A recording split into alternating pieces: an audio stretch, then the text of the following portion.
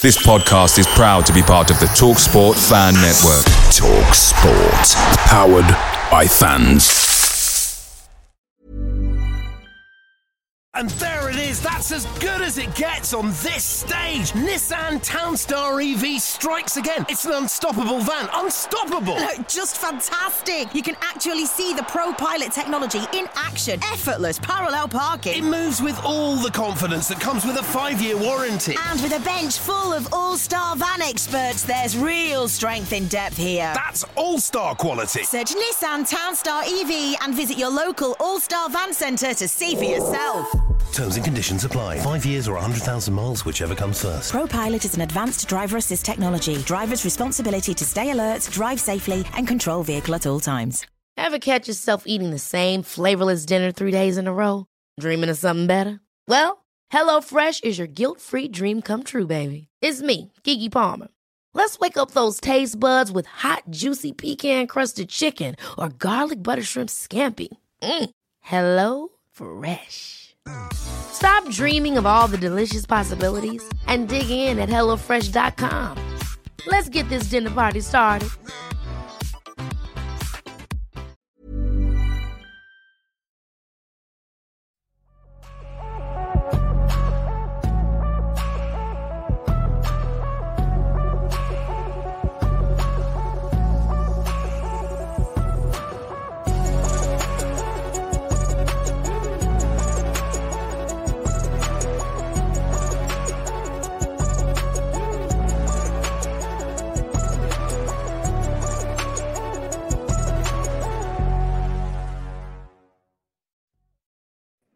Welcome back to the channel and welcome back to another edition of the Spurs Chat podcast. In this edition, we'll be previewing the game. Manchester United take on Tottenham Hotspur on Sunday at Old Trafford, 4:30 p.m. kickoff. To preview this game, I've got very special guest, Beth Tucker from the United Stand with me. Beth, pleasure to have you here. How are you? Thank you for having me for a start. And yeah, I'm happy to be here. I would say I'm looking forward to the game, but with the way that Spurs have been playing this season, I'm probably not, to be honest. And you've actually got cracking in the January transfer window, unlike us. But yeah, thank you for having me. And yeah, I'm excited to have a little chat. Beth, I'll tell you what, the Spurs fans are feeling excited at the moment because, of course, we've been playing Ange ball. We've been entertained. Of course, we've had Jose Mourinho, Antonio Conte, over that boring, dull football. And we're being entertained this season under Postecoglou. We're only 6 points away from top spot. Manchester United are currently in 8th, 8 points behind Tottenham. How would you describe your season so far? Because it seems to be very up and down, very inconsistent right now. It is inconsistent, but at the same time, which is completely contradicting myself, we're consistently poor. Like, we're consistently inconsistent, if you know what I mean. So for Man United, of course, there's been some highlights, like the Chelsea game was a good game, but they're literally a mid-table club now, so it's not really that special for us. The Aston Villa one at home was another great game where we came back and won it 3-2. But we know Aston Villa are much better when they're at home and their away form doesn't carry as well. And then we've had some horror show performances like losing 3-0 to Bournemouth at home. And granted, Bournemouth are doing very well, especially, the last few weeks, or the last month or so. But Manchester United are just nowhere near where they need to be. And the worst part about the whole thing is not even the results, it's the way we're playing. We're so boring to watch. We look like we don't have a play style. And a lot of fans right now are really feeling it. It's been a really poor season for us. It really has. Beth, you mentioned that Bournemouth game there at Old Trafford. Now, the Manchester United, of course, that we're so used to seeing, winning title after title, trophy after trophy, to be losing games like that at home against Bournemouth. How are the fans feeling right now? What is the general feeling amongst the fan base with the style and the way that you're playing? They're not happy. They're not happy, but I think they're not happy in lots of different departments. Of course, when people talk about Erik ten Hag, the fan base is very split, I feel like. There's a lot of people, and I would say the majority still, want to give Erik ten Hag the chance, especially under the new Ineos structure and with Sir Jim Ratcliffe coming through. And I think the reason why that they want to do that is because United fans are so sick of the manager cycle, because we've got rid of so many managers and nothing's ever changed. So we actually want to stick with one manager. But that, even if you want to stick with the manager, which for now I still would, just because I just don't think there's any point of changing anything right now at all. We're not in a position where we can afford to really get anybody in. And I do want to see what Eric Ten Hag can do for the rest of the season. But I think what the fans are most frustrated with is the play style. It's so poor to watch. We get glimpses here and there, but it is so poor to watch. We've had excuse after excuse. Obviously, the injuries, the ownership situation, these are all massive things that can impact you. But everybody across the Premier League has dealt with injuries. Like, you guys have dealt with a lot of injuries. Newcastle have dealt with a lot of injuries. And of course, you've seen Newcastle drop off because of that. And that is a partial reason to why we've dropped off. But the way that we've played this season is so poor. I don't think we barely win games by more than one goal when we do win them. And I think Eric Ten Hag was right when he said last season we overperformed. Because last season we did well, but our performances still weren't like, they weren't great performances. We got results over the line. This season, we've been playing poorly and we've not been managing to get results over the line. So there's so many different things. People are hoping now that with Ineos and Sir Jim coming in, things might change. But it's the hope, isn't it? That's what you've got to do. You've got to hope a little bit. But, the season's far from over. But for me right now, as a United fan, you do feel like there's not really much left to play for, which is quite sad, to be honest.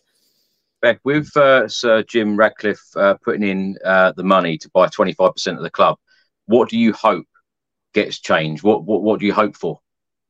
Well, the main thing for me, which obviously, a lot of fans will hear Gary Neville talking about Old Trafford, the stadium, and how much that needs changing. Of course, that does need fixing. Like, the leaking roof is embarrassing. The training ground needs to be improved. All of them things are true. But, a nice, shiny new stadium doesn't win you football games. Like, it's great, it doesn't win you football games. Where I feel like Manchester United have been going wrong for years, which is our biggest issue, is recruitment. Our recruitment is terrible. We overpay for underperforming players. When we buy players that look really good before they come to us, i.e. Jadon Sancho, they get here and we don't have any plan for them. It's like it's 20 years old or 21 years old, whatever age he was when he came. I think it was 20. It's like you bring him and you think he's just going to do exactly what he did at Dortmund at Manchester United. There's no plan behind the scenes of what his journey is at Manchester United. How are you going to integrate them into the team? We're so poor at embedding players in. And because we're so inconsistent as it is, to put new signings into that, it's a disaster waiting to happen. There's only been few signings really since Sir Alex where you can say they've been really successful. The amount of poor signings we've done. I mean, signing Pogba and then him going back to Juventus on a free, signing Jadon Sancho and him going back to Borussia Dortmund on loan. It's so poor. I mean, Antony's another one, near enough 90 million, and he's nowhere near what he needs to be for that price tag. Of course, it's not his fault, but our recruitment department is terrible. And even like players that you feel like are going to do well, because even Mason Mount, and to be fair, he has been injured a lot of the summer, and I was excited for him when he came in. Like, Klopp wanted him, Arteta wanted him, Tuchel wanted him at Bayern Munich, comes to Man United, and nothing. I know he's been injured, but still, even in the games he's played, it just doesn't look like there's a plan for him. So it's a graveyard for good players, but also we've spent so poorly on a lot of players as well. And when we sell players, when we sell a lot of our youth prospects, we sell them for such little money. It's like Tiedemann Mengi's playing at centre-back for Luton, and I think Crystal Palace are interested, Fulham are interested in him. We sold him for I think it was 1 million maximum fee. Might have been just under 1 million. We sell for so little as well. So our recruitment strategy is really poor, and we need to up it. Definitely. That's the main thing where I think we're going wrong, to be honest. And there's a lot of other things, of course, but that's the main thing that I think's massively affecting us. Beth, when you said earlier about the playing style, is that not down to Eric Ten Hag? Because you hear on Sky all the time the likes of Roy Keane and Gary Neville, and they know how to win football matches. They've got so many trophies, one at Manchester United. They often talk about leaders. Who are the leaders at Manchester United? Is it the players on the pitch? Is it the manager? And you've also mentioned, behind the scenes and the board. Are the problems across, all avenues? Well, it just all filters down from the top, in my opinion. And of course, the manager has to take responsibility. Like, we brought in Eric Ten Hag from Ajax to play the style of football that he was renowned for in Europe at Ajax. Like, this is what people forget, because you see a lot of fans now saying, United need to sack Ten Hag and get De Zerbi in. De Zerbi's got a style. He knows what he's doing. De Zerbi, of course, does have a style. I think he's a brilliant manager. I really do. But let's rewind a second. When Eric Ten Hag was at Ajax, he had a really good style of football. He had an unbelievable record. And we thought he was going to go and bring that to Manchester United. Now, every manager that comes to Manchester United, for some it's taken longer than others. They seem to get lost at some point in the managerial career when they're at United, and you can't really tell what's going on. Every manager's had a little bit that at some point since they've come in. So I'm not just putting it all on the board. I'm not. Erik ten Hag needs to do better. And, the board and the owners don't choose his in-game management. They don't choose the starting 11. I'm completely behind that. He needs to up his game. But I feel like above the manager at Manchester United, the board, the owners, everything that's above them just doesn't help at all. It's like Erik ten Hag, for example. He's chosen most of his signings at Manchester United. There's a couple you can say he's not. Like, he wanted De Jong, he ended up with Casemiro, like, last minute. There's a few he's not, but most of his signings he's chosen. But that shouldn't be happening, in my opinion. Like, you should have a proper sporting director that's going scouting you out talent for your specific style of play. Pep Guardiola has it. Jurgen Klopp has it. Mikel Arteta has a really good relationship with Edu at Arsenal. I mean, that's what top successful clubs have. We don't have any of that. So I feel like behind the scenes, we've got such poor people recruited for jobs that you need a lot higher standard at. And I do think it massively filters down into the football club. But again, the players need to take some responsibility. There has been times this season where you think that's not what Man United players do. Like, we need so much more. I mean, there was a time at this point in the season, I think it was at Fulham, where the away fans had a sign up saying, play for the shirt. And that should never be happening. So it's across the board. I feel like there's standards have slipped over the years continuously, that this is where we're at now. We're at this, some might say it's rock bottom. We're at this point where this is what happens when you have poor decisions after poor recruitment over the years and your standards slip. You get to this point, which I feel like that's where Manchester United are at right now. But Ten Hag needs to do better. There isn't excuses. You are the manager at the end of the day. It's your responsibility. So you personally, Beth, and the guys at United stand, are you behind Erik ten Hag right now? I'm still behind him, but it's challenging. It's very challenging. I want to be behind him, but I don't agree with so many stuff he does. And that's what the frustrating part is. Like, he came into the worst ever point scoring Man United team and he got us top four, and we didn't think that was possible last year, which is, again, standards on the floor for a Man United team, but this is where we're at. Got us top four. We won a trophy, which we'd been starved of. We hadn't won a trophy since Mourinho. So that got a lot of the fans excited. I'm not going to lie, I thought we'd be up there competing this season. I really did. And then we got to this season and it was a massive shock, and we've been so poor. And a lot of it is on Erik ten Hag's in-game management. A lot of it is on because we've had injuries and because we've had certain other problems. But Erik ten Hag, what the issue is, that this is the main problem why it's hard to keep backing him, is you just can't see how it's going to improve. You don't see where the style of play is. We can't score goals. We're third bottom in the league for goal scoring.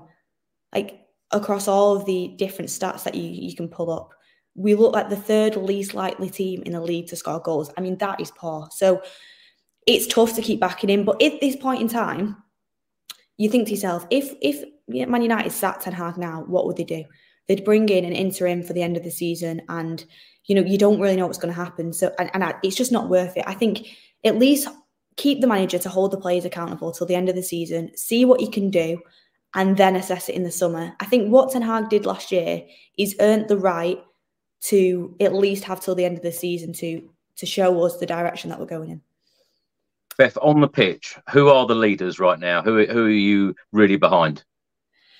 I mean, the players that I love at Manchester United, and that, because a lot of Manchester United fans say, the squad needs complete clear out, we need to start again. And I am in agreement with a lot of that. But players I would keep if we were doing a full clear out tomorrow. And I wouldn't say they're necessarily the leaders, but players I would keep would be Garnacho, great talent. Kobe Mainoo, I think, is another one that's come through. It looks like a great talent. Martinez, I love Bruno Fernandes, and I know he's a really kind of controversial one, but I love him. And when I'm looking past that, I think Højlund's got potential, and I know, he's had a lot of banter and he's only scored one Premier League goal, but I think he's got potential. But apart from that, there's not really anybody that stands out. Oh, probably Luke Shaw, yeah, as well. Luke Shaw, I really quite like. But the actual leaders on that pitch for Man United, Well, Bruno's the captain and he gets criticised a lot for that, but I love Bruno and I think he is worthy of the captain's armband. You've got Martinez, who's been injured for a while. You've got Varane, who was obviously, won multiple trophies, won everything there is to win in the game. People will argue he's not as good as he used to be, but he's still a leader. So we have got leaders there, but I just think there's this culture at Manchester United that is a loser's mentality, unfortunately, and I think that's filtered through everybody. What have you made of former Spurs man Christian Eriksen? Have you been impressed? Do you know what? Eriksen it depends on the game. If you're at home in a game that you're going to control, Eriksen's brilliant. He's so good on the ball.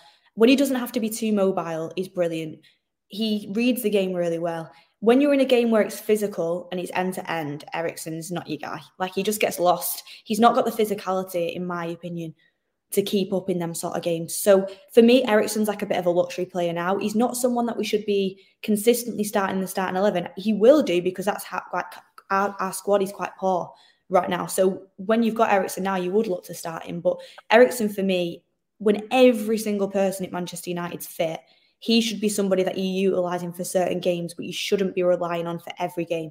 Like, my starting midfield at United, with everyone fit, would be Mainu, Casemiro and Bruno. So Eriksen doesn't fit into that for me. But if you're playing in a certain type of game where you feel like you're going to control it, or you need some control in the midfield, Eriksen's good for that. I do like him. I think he's got qualities. Beth, of course, Sancho's gone back to Borussia Dortmund today. What went wrong for him?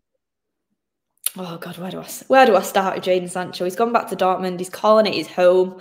And I said, it's more like an Airbnb, because it's not a permanent deal. So we can call it his home all he wants, but he's coming back at the end of the season. Or we sell him for some money, which would be the ideal scenario.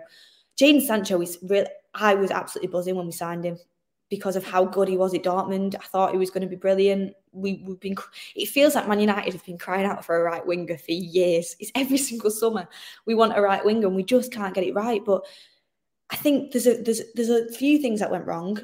First thing is, I don't think he's got the right attitude. There's a lot of rumours and reports that his timekeeping was poor across his time, not only at Dortmund, but at England and at Manchester United. I don't like the statement he made against the manager.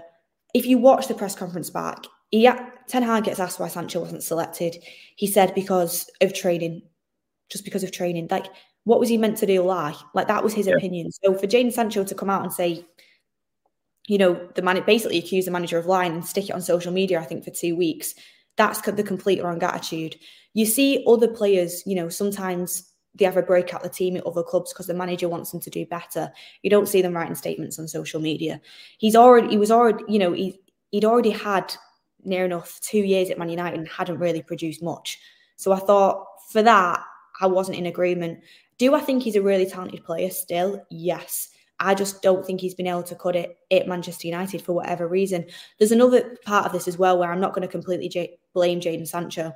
Like I said, we never have a plan for players. We don't know how to integrate them into the team. Ollie bought him to be a right winger. Turns out a couple months down the line, Jadon Sancho says, I only want to play on the left wing. That's what the reports are coming out. And it's like, how did we not know this before we signed you? So there's so many things. Like, obviously, Ollie got sacked, then Rangnick came in, and that was kind of a write-off year. It was hard for everybody. So I don't think Man United handled the Jadon Sancho transfer well. I don't think they integrated him well. I don't think they handled it well.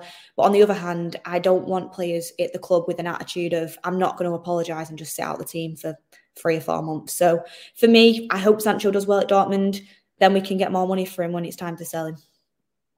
Beth, how does it feel now as a Manchester United fan? Because when you think back, the amount of trophies that the club won under Sir Alex Ferguson, since he's left, you've gone through multiple different managers, very similar to Tottenham, actually, the amount of managers that you've gone through. How does it feel now to be sitting in 8th place with the likes of Liverpool, Arsenal, Spurs, all above you? It's not normal to you guys, is it? No, it's gutting, to be honest. And especially because last season, Liverpool didn't have the greatest of seasons last season. You guys didn't really do well last season, to my recollection. And we were the next best after City and Arsenal. And I thought this season we'd kick on and be able to at least compete with Arsenal, who have actually dropped off a little bit as well. But it's unfortunate and it frustrates me because I'm a football lover. I love all football. I love Premier League. And then when I watch Man United play like that every weekend, and then I go and watch, like Spurs versus Arsenal or Liverpool versus Man City, and I see the quality and the style of play, like I just think to myself, why can't we play like that? Like, fair enough, we went to Anfield and we got a point from a boring 0-0 where we sat behind the ball and barely had a touch. But that's not how I want to play football. And I know that I really like Ange, by the way. I think he's doing a brilliant job. And I really like the way you guys play football. And sometimes it doesn't work. Like, for example, the Brighton game. Like, sometimes it doesn't work, but at least you know what you're going to get. And at least you know there's a style to it and it's enjoyable for you to watch. Whereas for me, it's just not like that. So it's gutting. Like, this has been Man United, though. We've not actually competed for a title since Sir Alex left, like over 10 years. So we're not used to competing at the top. But this thing where we're dropping in and out of the top 4 every couple of years, like, it's just, it's not good. Like, we're not used to that. And it's poor. It's really poor to watch more than anything. What would be a successful season for Manchester United in May? From now, or just in general? Well, at the end of the season, if you were to get any type of European football, is that a successful season for you? I mean, obviously you want to, it's weird because I would say, like, I'm sick of Europa League because of United. Always, we either drop into it or we're in Europa League and I'm sick of it. Like, I feel like saying that, but then I don't want to turn my nose up at European football. We might not even get Europa League, genuinely. That's how poor we've been. So obviously, if we can get Europa League, that'd be great. If it was like Conference League, I'd rather not be in it, to be honest. I'd rather just have that time on the training ground in the week because, you guys have had the benefit of that. Whereas, you dropped out of the Carabao Cup quite early. You've not been in Europe this season. Andrew's just come in. You've had the time on the training ground, which I do think is worth a lot. Ten Hag, and I'm not making excuses, since he came in, we were playing in every single competition. We won the Carabao Cup. We went to the final of the FA Cup. We went quite far into the Europa League.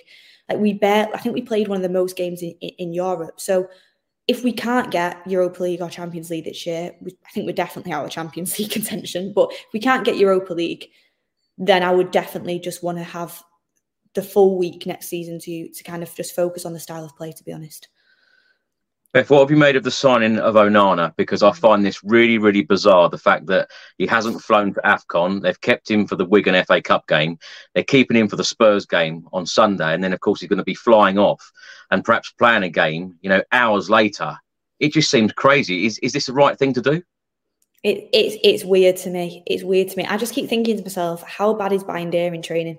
Because it's not as if that's our second keeper. Because it's not as if Onana's come in and done very well, to be honest, either. Well, and another stat I saw the other day, Onana, during one of your matches, forgive me, I can't remember which one it was, but he had the most touches of one of your players. It's crazy.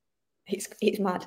We really are we can't keep possession. It's so poor. That's where Eriksen comes in and can be quite good. Like, we treat the ball like a hot potato. It's wild. We cannot keep the ball. Kobe Mainoo can keep the ball. Eriksen can keep the ball. Martinez at the back can keep the ball. Apart from that, you really are struggling, and it's poor coaching. But also, we've signed so many players that, for me, aren't up to the technical level over the course of how many years. But the Onana thing is weird to me. I think what is happening is Ten Hag wants him to stay because obviously he's not come in and been as good as we thought he would be. So I think he wants to play him into form. And he's hoping as many games as possible. Maybe also he doesn't want to throw Bayindir into, Spurs at home. It's an important game for us. Maybe he doesn't want to throw him into that as his first game. But you could have played Bayindir against Wigan and you still chose not to. So, you could have had that for his first game and seen what he was like. So it's a strange one to me. And Onana obviously was so terrible in the Champions League. He's actually been decent in the Prem. I just hope he plays well because it's a strange situation. I rate the commitment to the badge, of course, but I don't get it. Like, Ten Hag wanted Bayindir at Ajax when Onana initially left. When Onana initially left Ajax were linked to Bayindir for months. Ten Hag really wanted him. So why isn't he playing? Like, it's strange to me. Beth, you mentioned the Champions League there. It just seems another crazy stat. The fact that you scored 3 goals away from home in all 3 group stage games and you finished bottom of the group. What on earth happened in the Champions League?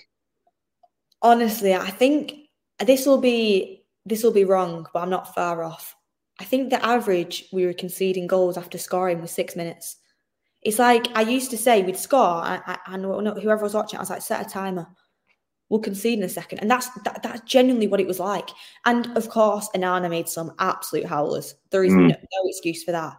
But how easy it was to get into our box, how easy it was to get the chances off, how much the players switched off in certain situations. It's a mindset thing again. It was crazy. And then again, I look to the coach and say, well, you're the manager of this team. Like, how is that continuously happening? So it was embarrassing, really. I was like, we're actually starting to score some goals because we struggled to score goals.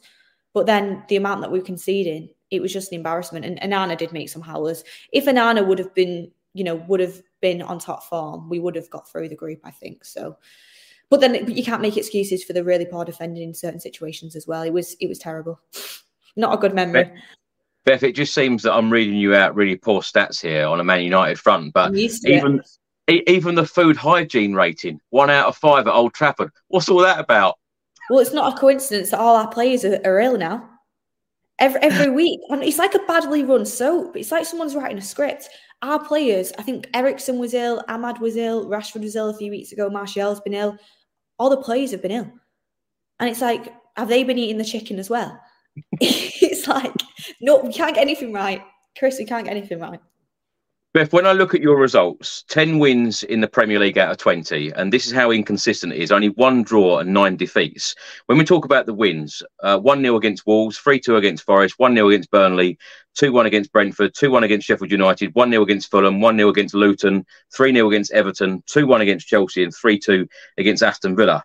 When I read those stats out there, what's been the highlight of your league season so far? What's the game where you're thinking perhaps we're going to turn a corner here and perhaps we're going to kick on and find some consistency? There's been a couple where I thought, you know what, we're going to turn the corner. I think that Chelsea game, I really thought we were going to turn the corner because we actually played some good football. And then I can't remember what game it was after that, but it was a poor one. I remember that. And then also most recently, the Aston Villa game. Actually, to be fair, the Aston Villa game, I kind of knew what was coming. I was used to us by then. I knew how inconsistent we were. I would say the Chelsea game was definitely a game this season where I thought, this is where we're going to turn it around. Do you know what? Even when we lost to Arsenal away at the Emirates, I walked away from it thinking, we played well that game. Away from home, which our record away from home against the top 9 teams is absolutely terrible.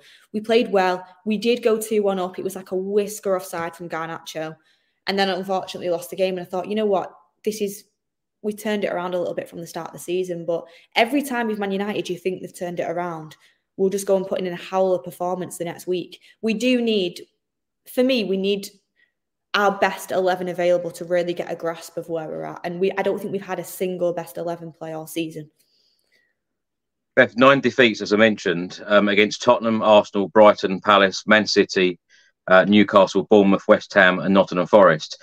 One thing that really caught me a couple of weeks ago is when you drew against Liverpool 0-0, it seemed that so many Manchester United fans, some of them were celebrating a 0-0 draw. And for me being a Spurs fan, to look at that, thinking, is that really what it's come down to now, celebrating a 0-0 draw against Liverpool?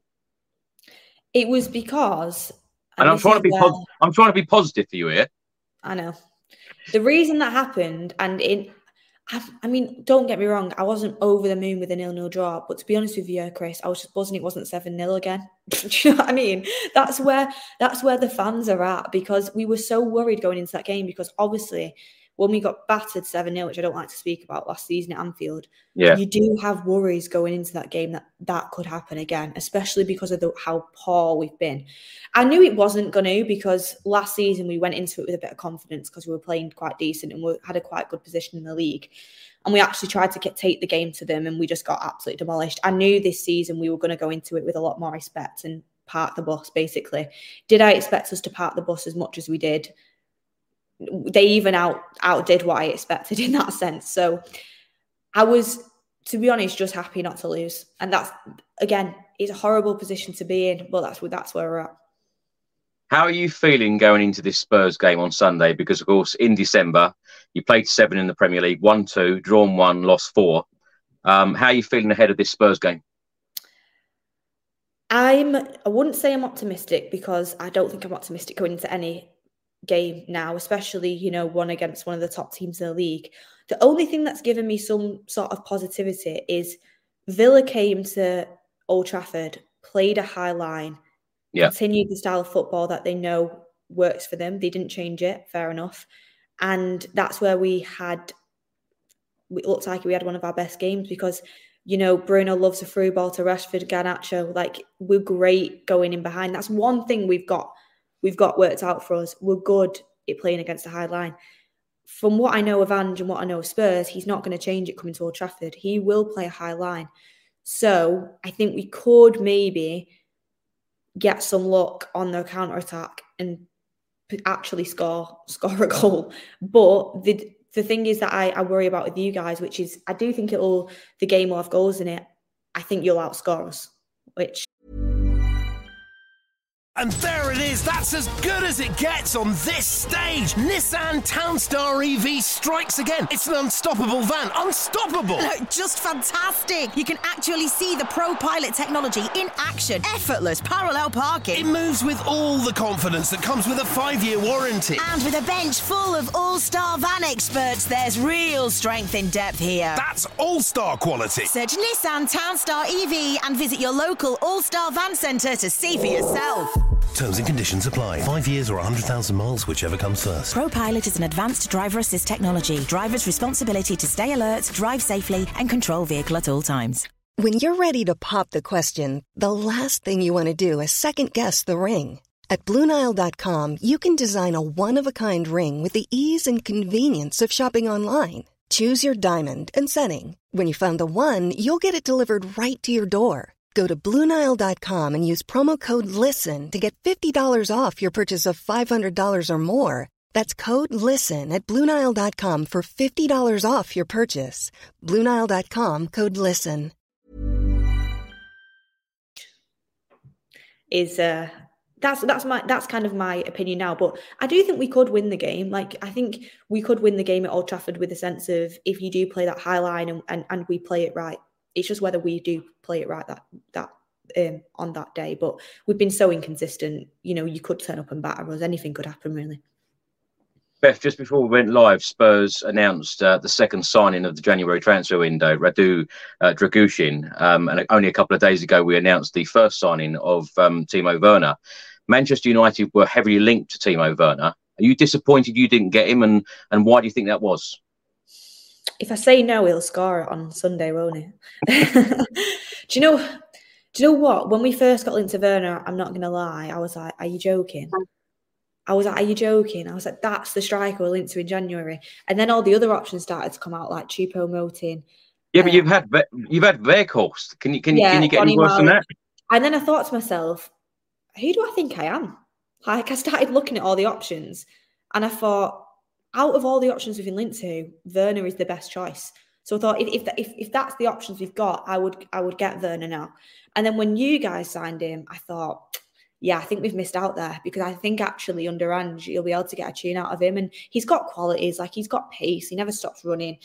In the right system, I think he can work. He's never going to be a world beater, in my opinion. But because of how much Man United have struggled in the attacking areas, we needed somebody like that. So I am actually quite disappointed he's ended up going to Spurs over United, just in the sense of the fact that it's not as if I was out there in January saying, yes, go and get Timo Werner, because I've seen him play in the Premier League before, and I've seen him miss chance after chance after chance. And the last thing I thought we needed is a striker that couldn't hit a barn door. We've got enough of them.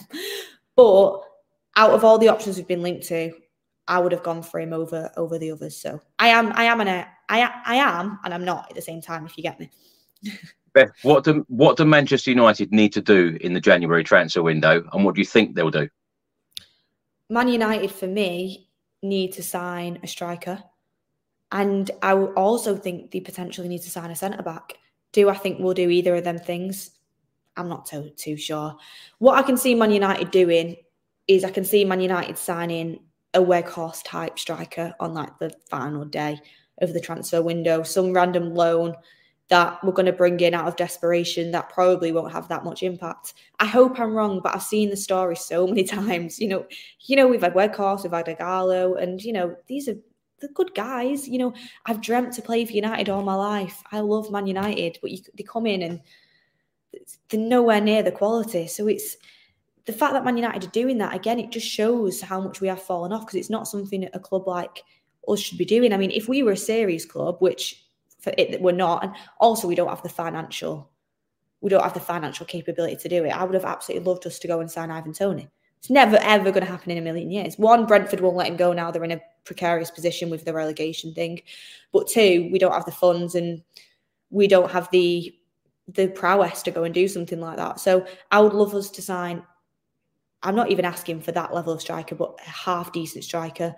And then I think we needed to sign a centre-back. You guys are linked to him. I would have loved to get to Debo. I think he's great. Ten Hag's liked him for a while, but I don't think that'll happen until the summer. I think we'll just get like a striker on deadline day. However, the new centre-back that you've signed, the new defender that you've signed, does look very good from what I'm hearing and what I'm seeing online. So maybe I'm a bit jealous of that one.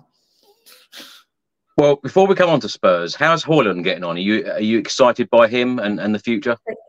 Chris, you know how Haaland's getting on. You know he scored one Premier League goal. To be fair, though, to him, obviously did really well in the Champions League, scored some cracking goals in that. That didn't end up counting for any points, but he did score some really good goals in that competition. Prem, it's been difficult for him.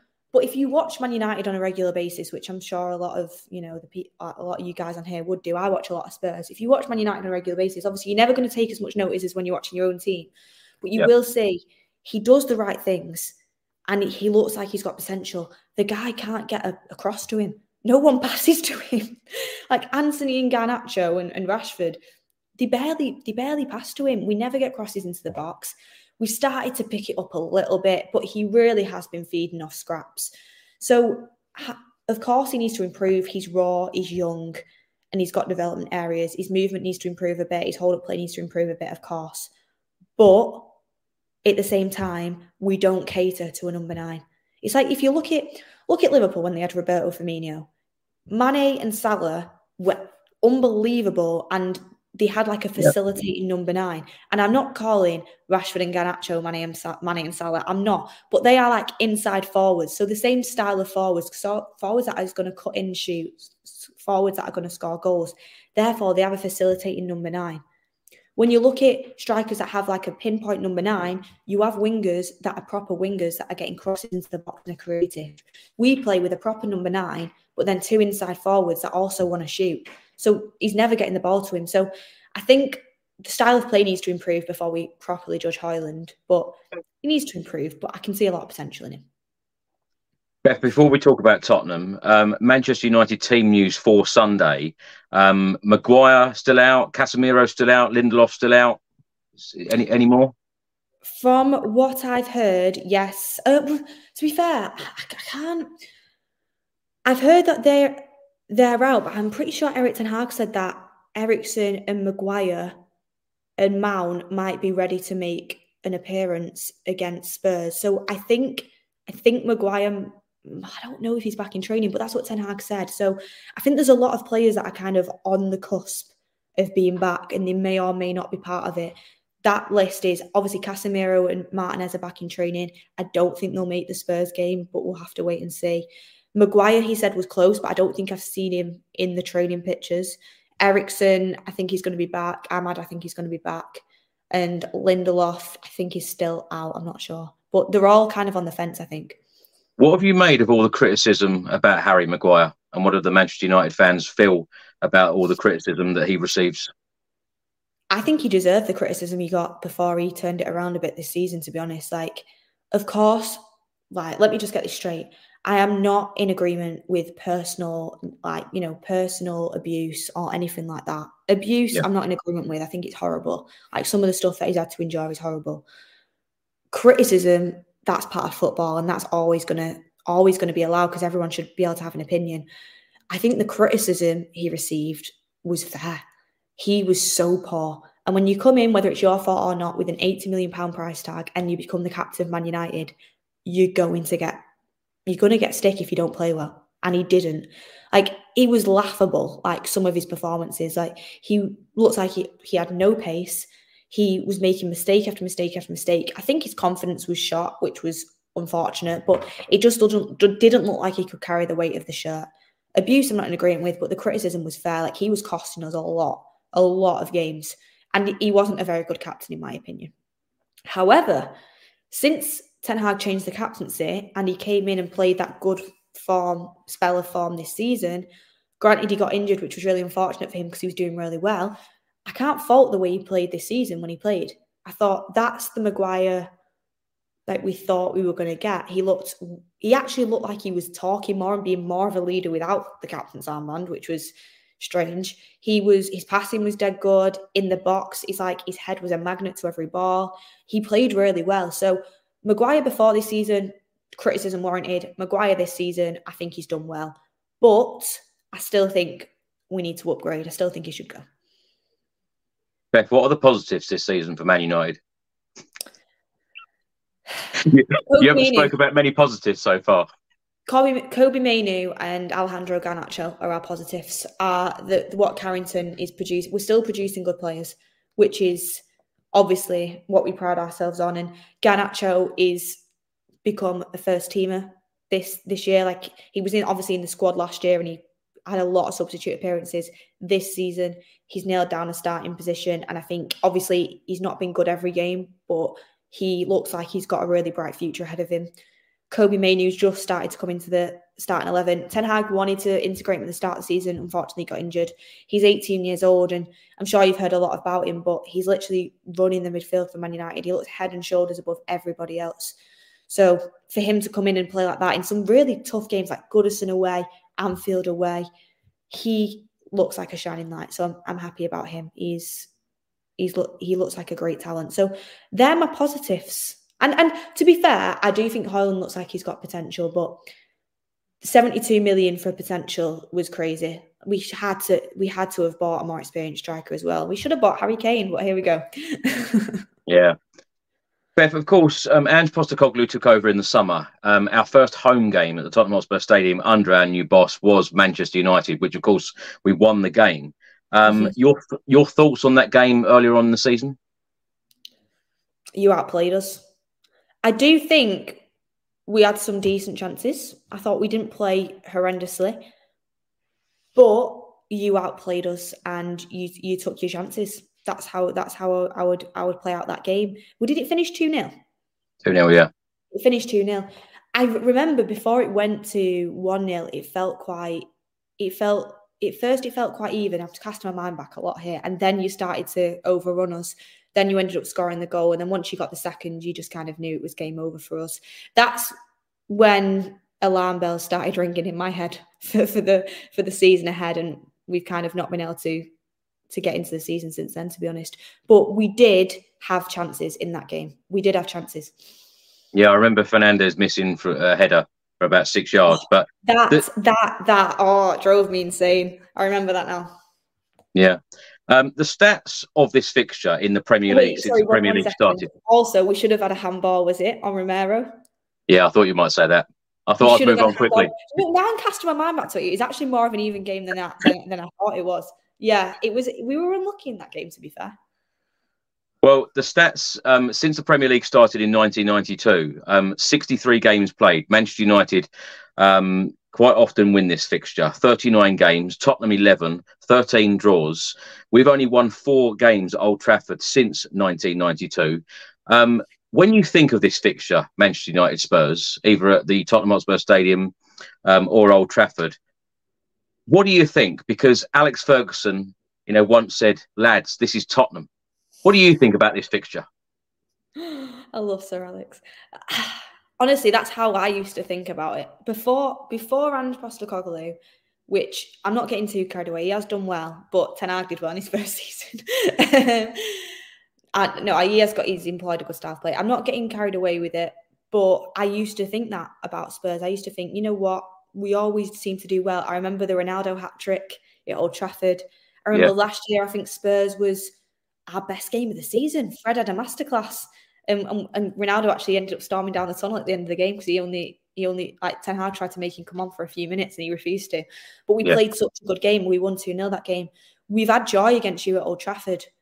Away, it's been more difficult for us, I think, but we still have had quite some joy away. I remember Ollie, even before he got sacked, ended up winning that game, Cavani and stuff. So we've always had a good time against Tottenham, I felt like. But under Ange, it does look like it's more difficult.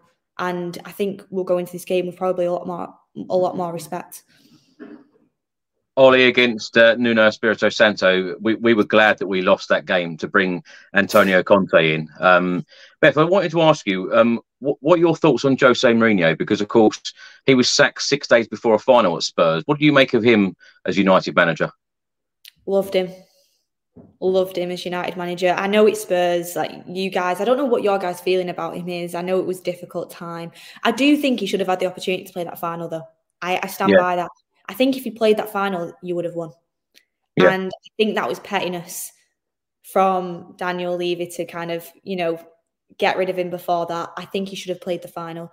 But with Mourinho, his time at Man United, towards the end, I think everybody was in agreement he should have gone. But looking back at that now, from what we know now of the club and where we've gone to, he got given nothing in his summer transfer window, absolutely nothing, and he wasn't backed. So I kind of regret sacking him at that point. I feel like we let player power win over Mourinho, because obviously Pogba, Martial, Luke Shaw, they all had fallen outs with him, and it just kind of seemed like Man United chose the players over Jose.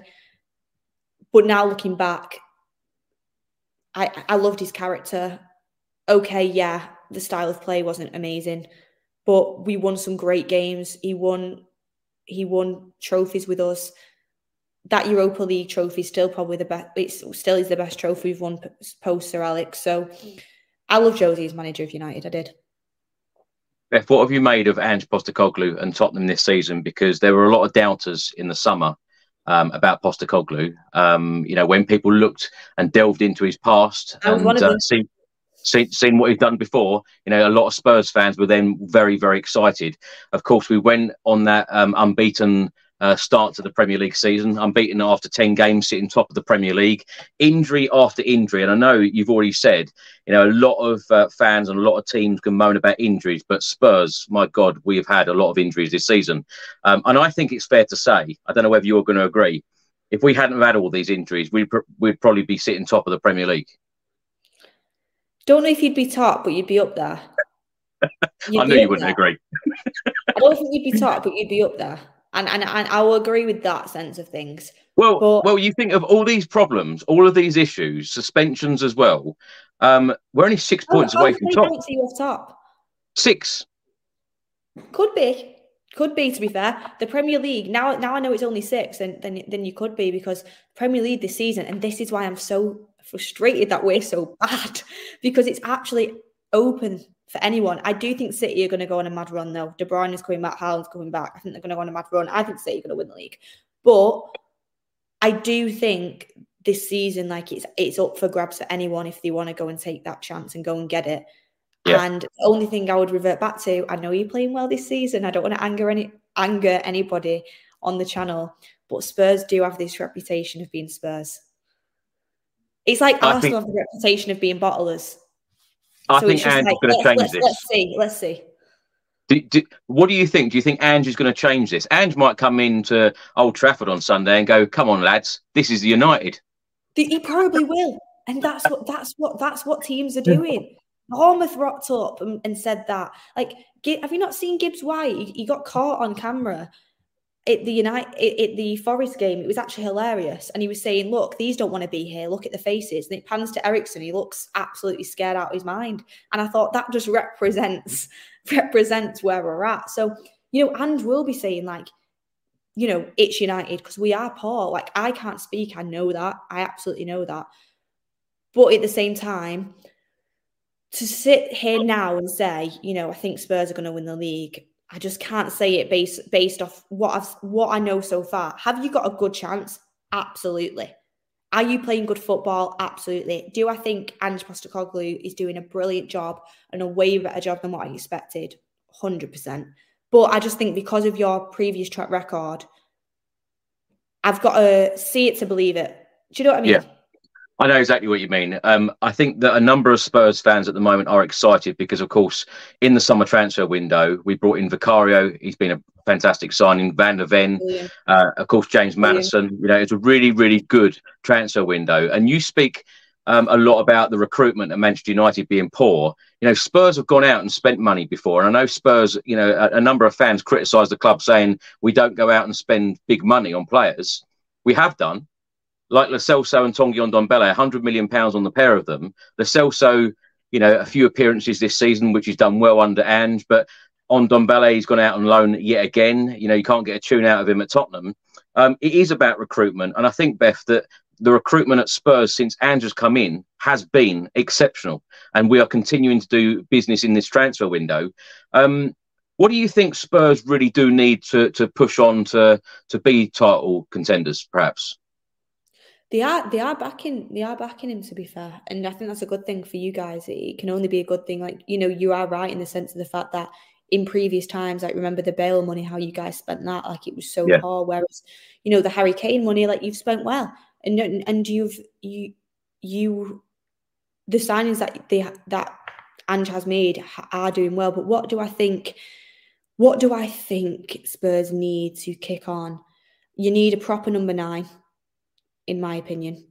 Like, say if you went and got, for example, like an Ivan Toney and Evan Ferguson, even a Dominic Solanke, I think that would improve you. I'm a big fan of all three of them players. Let me have a little think. Porro's doing well. I did think you need a right back, but Porro's doing quite well. You probably need another centre back, which you've just signed, to be fair to you. Probably could do with one more, maybe. I'm just looking. Mickey van der Ven looks great. Romero, for me, he's a really good centre back, but he's just too red card prone for my kind of taste. But we have someone like that, a little bit like Martinez. I know he's not had red cards, but he's got that aggression in him, and I quite like it. I know you can quite like that as a fan. I would say, you could do with another creative midfielder, but James Maddison is excellent. It's just, obviously because he's been injured, you forget about him. So I would say about a creative midfielder, but James Maddison is looking great. To be honest with you, I think your team is shaping up quite nicely. And I think not just because the players are in form, which probably does give you rose-tinted glasses of how well they've done this season, but you look at your starting 11 and, Son on the left wing, excellent. Kulusevski, I think, is really good. You add a number 9 to that, a proper number 9. I think you are like onto something then. You look at the midfield, highly rate Bentancur. Maddison's great. Basuma's done well this season. Maybe you could do with another holding midfielder, like a proper excellent holding midfielder. Then you look at the back four. Porro's doing well. I think Udogie, is it Udogie? Is that how you pronounce his name? Destiny Udogie. He's been the best left back in the league this season, I would say. Vicario done excellent. So yeah, your team is looking pretty good, and I hate to say it, but it's true. Beth, all these positives about Tottenham and all these negatives about Manchester United. Sad, get that Spurs shirt on. Oh, don't. That's not happening. That's not happening. I'd rather you guys win the league than City or Liverpool or Arsenal. Beth, if I was to ask you to predict the top 4 this season, what would you go with? City, Liverpool, Spurs, Arsenal. Oh, Spurs above Arsenal. Interested. Yeah. When you think of this fixture, what's your favourite memory? There's been so many, Chris. Oh, no. I know, unfortunately. I'd say the Ronaldo hat-trick at Old Trafford. I love that game. I love that game because I was like on like the second row of that. I sat in a different seat. I'm a season ticket holder, but I sat in a different seat. And maybe this is just recency paying off. But I remember just watching that game and thinking, unbelievable. Ronaldo was just insane. And I love Ronaldo. I know it didn't work out, but that was such a good game. I've got to ask you. I see people in the chat saying 6-1. Get out.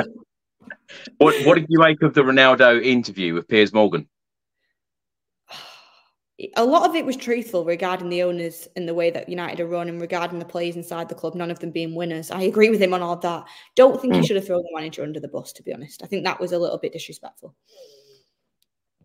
But at the same time, should a manager really have been treating Ronaldo like that, who is such a legend of the game? I'm not in agreement with the way Ten Hag handled that situation, to be honest.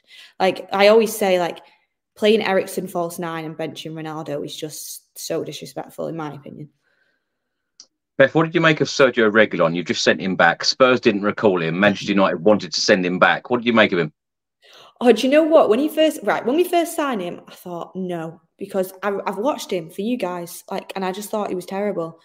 And then when we signed him, he actually had a couple of good games. He's good going forward. He had a couple of good games, and I thought, you know what?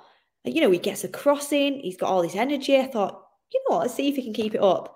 And then you just see defensively, he's terrible. He gets beaten too much. He's way too weak. He's not very good in the air. Like you said, going forward, he's good, but defensively, you just can't rely on him. So for me, he's not a patch on Luke Shaw. I'm really interested in this answer from you now. What Manchester United players would get in this Spurs starting 11 if all players are fit and available?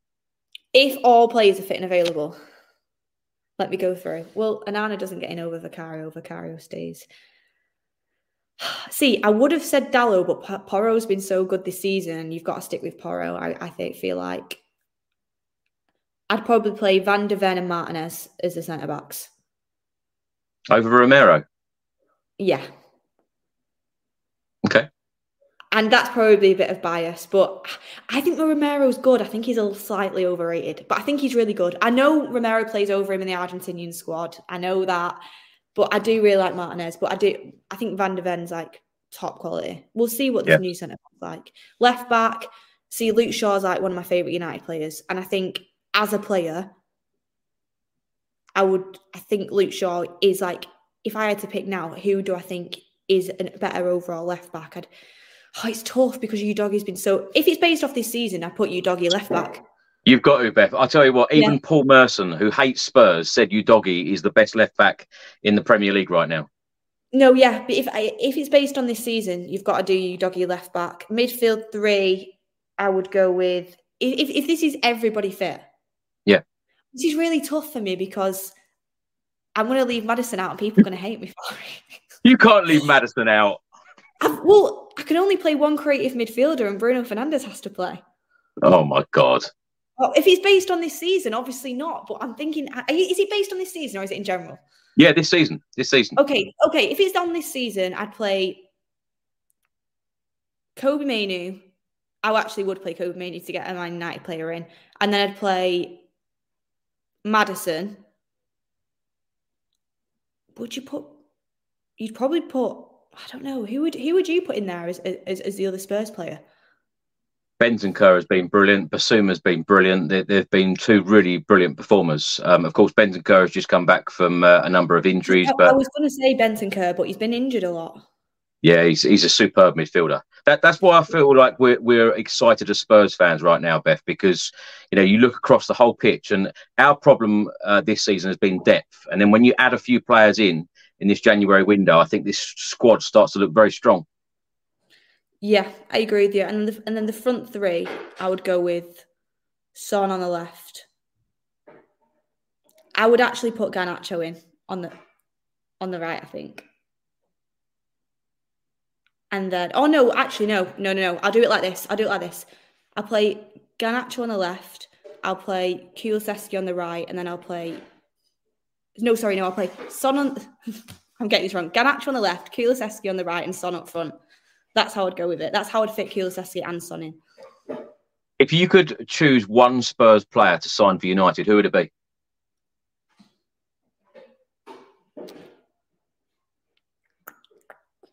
Son. Yeah, fantastic player. Are you surprised that Man United didn't end up going in for Harry Kane? Yes, I really wanted us to go for Kane at the time. I was one of them fans, and I know it's weird because quite a few Man United fans didn't want Kane, and I thought, why? I wanted us to go for Harry Kane. I've always thought he's one of, if not the best striker in the world. I think he is the best striker in the world, to be honest with you. And I was shocked we didn't go for that. I thought it was exactly what we needed.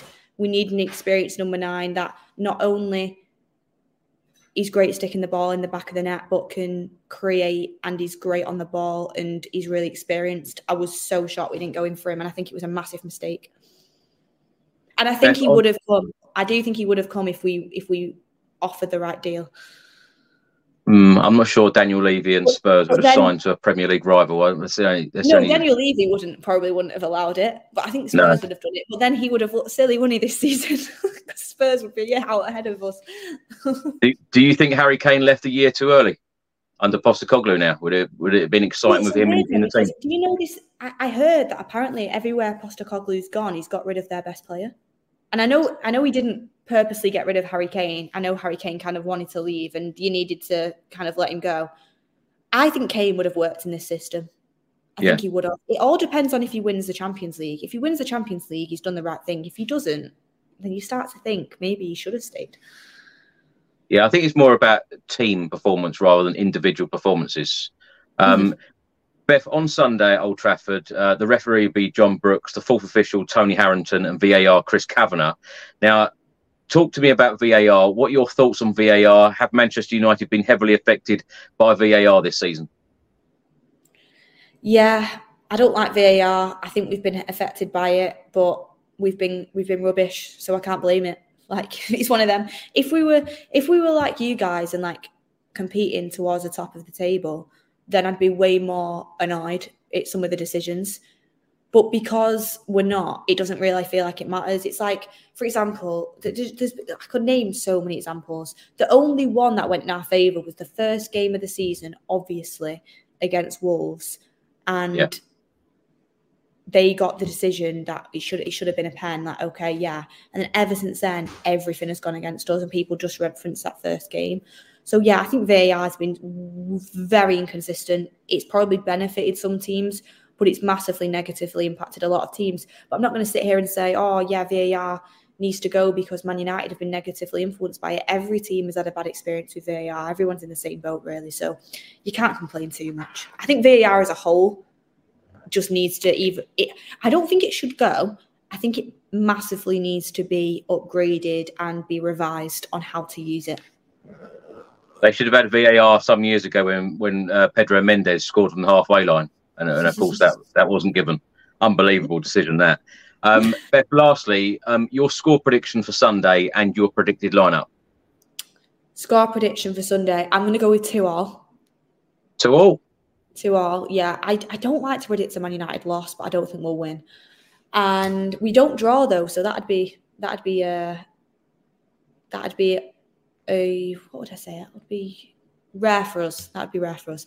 My predicted lineup will be Onana in goal. We know he's playing. Dalot, it depends if Shaw's back. If Shaw's back, Shaw will go left back and Dalot will go right back. But if Shaw's still out, it'll be Dalot left back, Wan-Bissaka right back. 2 centre-backs, I feel like he'll stick with Varane and Johnny Evans. I don't think he'd throw Martinez straight back in even if he's fit. And Maguire the same. The midfield 3 will be Kobe Mainoo. Will he go Eriksen or will he go McTominay? I think it'll be Kobe Mainoo, Eriksen and Bruno, which I think that midfield could get overrun. Could get overrun very quickly. And our front 3 will be Garnacho on the right, Højlund up front and Rashford on the left. Well, Beth, you won't be surprised. I'm going to go for a 2-1 Spurs win. I think if I was you guys, I'm predicting to win as well. Well, a lot of us are feeling very optimistic, as I say, right now. And, we need European football back next season. And it's been a real miss for me. I go to every single game home and away. And when you mentioned Europa Conference League earlier, I even went to those Europa Conference League games, Pacos to Ferreira, in the middle of nowhere. It was crazy. And we ended up losing the game as well. But I certainly don't want Europa Conference League football. We want Champions League football back at the Tottenham Hotspur Stadium next season. So, Spurs are on the right track and the recruitment is good. Everyone's behind Ange and it's like a party atmosphere at the Tottenham Hotspur Stadium right now. So Spurs seem to be on the up. Can I ask you a question quickly? Yeah, where do you think you'll finish at the end of the season? If you'd have asked me that at the start of the season, I would have said 7th or 8th. Because, of course, Spurs finished outside all of the European places last season and not many people were feeling optimistic. But after the start that we've had and after the fact that we've been entertained and the exciting thing around Spurs at the moment is the fact that we haven't had all of the squad available at the same time. So we all feel like there's so much more to come. And when we've added in new additions as well, and the manager is really being backed right now, I think that it has to be Champions League football. But you never ever know what happens. Like you said earlier, and a lot of people have said this on this channel in the last couple of weeks, no one is running away with this league title at the moment. I'm not sitting here saying Spurs are going to win the league. There's no way I'm saying that. You know, a few people have said it on this channel, but I'm not going to get carried away. I think if we get Champions League football, I think that has been a massive season. Actually, Beth, let me ask you, are you surprised that Spurs haven't won a trophy in so long? Because our last trophy was 2008. Of course, we played you guys in the final in 2009, the League Cup. You beat us on penalties. But, you know, Spurs have had opportunities to win trophies. 2019 Champions League final, just haven't got over that line. And even you know, installing managers like Jose Mourinho, Antonio Conte, serial winners, still couldn't get over the line. That's why I didn't want to be disrespectful, but that's why I said before, like, you've got a great chance of winning the league, but that's why you don't, as outside fans and maybe as fans of the club yourself, you think, believe it when I see it, because they've got such a reputation of falling at the final hurdle. But I am surprised with the fact, especially the one I'm most surprised at is that Mourinho didn't walk out of there with a trophy, because the guy gets a trophy everywhere he goes to, and he should have done, in my opinion. He should have done. So I am surprised, because you've had opportunities, but I do think you'll win under Ange. I think and it's like when in his press conference, when he said, you know, do you picture yourself winning trophies? And he says, I've got pictures. Like, just that sort of kind of the way he speaks in that manner, for me, you will win stuff under him, I think. It feels different. It does. And that's a perfect way. I didn't expect him to be very good, and he's been absolutely brilliant. So fair play. Yeah, long may it continue. And Beth, you've been a fantastic guest. Thank you so much for your time. Tell us about you can find 11. Oh, that's all right. I've got to try and be a United fan. Tell us a little bit about your United stand and how you got involved, because of course we know Mark Goldbridge is a massive part of your United stand, but how did you get involved in the channel? Well, I was at university and I was doing media production and sports journalism, and it was kind of COVID times at the time, and I started watching the United stand, and Mark was saying I needed to do a work placement, and Mark was saying that he wanted some new faces on the channel. Got in touch, went on just for like a few guest appearances, and the rest is kind of history. We've just worked together since then. So I love it. I really do. I love it more when we're doing well, which has been hard to come by, to be honest. But I'm just hoping, like, my dream is, and a lot of people laugh at me, I want to be covering Man United when we're winning major trophies. It doesn't feel like it's very soon, but I'm hoping we will get there eventually. But that's how I got involved with it. I've got to ask you now about Joey Barton's comments about women working in football. What have you made of it? Oh, do you know what? I feel sorry for anybody that takes Joey Barton seriously, to be honest with you. So I don't really want to entertain his comments, because everybody's entitled to an opinion. And do not get me wrong, everybody is entitled to opinion. If he thinks women cannot talk about football, that's his opinion, and he shouldn't watch it. Like, everyone can have an opinion. But to kind of paint all women with the same brush, I feel like just shouldn't be the case. For example, you know, when a female pundit makes a mistake or isn't very good, because they have done that, and there is some female pundits that aren't very good, they'll get clipped up and they'll get absolutely hounded across the internet, and everyone will say, this is why women should, you know, stay in the kitchen. This is why women shouldn't be in football. But then you've got terrible male pundits. Like, I'm sorry, should we clip Tim Sherwood up? Like, he's terrible. And and nobody will say no men should ever commentate on football if a man has like poor punditry or makes mistakes. So for me, it's like one rule for one rule for another. If you don't like it, don't watch it. And I just think sport should be for everyone, to be honest with you, in my opinion. Yeah, well said. Well, it's like, for example, you know, women can perform brain surgery, women can fly aeroplanes, women can do all these things, but they can't talk about football when they've been watching it all their life. Well, Beth, you've been a fantastic guest, so thank you so much. And I won't say wish you all the luck for the rest of the season, because of course we want the 3 points at Old Trafford. I won't be eating any food at the stadium. I'll make sure I eat before I go in. But thank you so much. Yeah. Oh, yeah. I'll be going. Give me a message because I'll be there. I'll definitely be there. I'll see you there. Look forward to it. And thanks so much for coming on. And thanks for watching, everyone. Thanks for listening. And I'll see you on the next one. Until then, come on, you Spurs.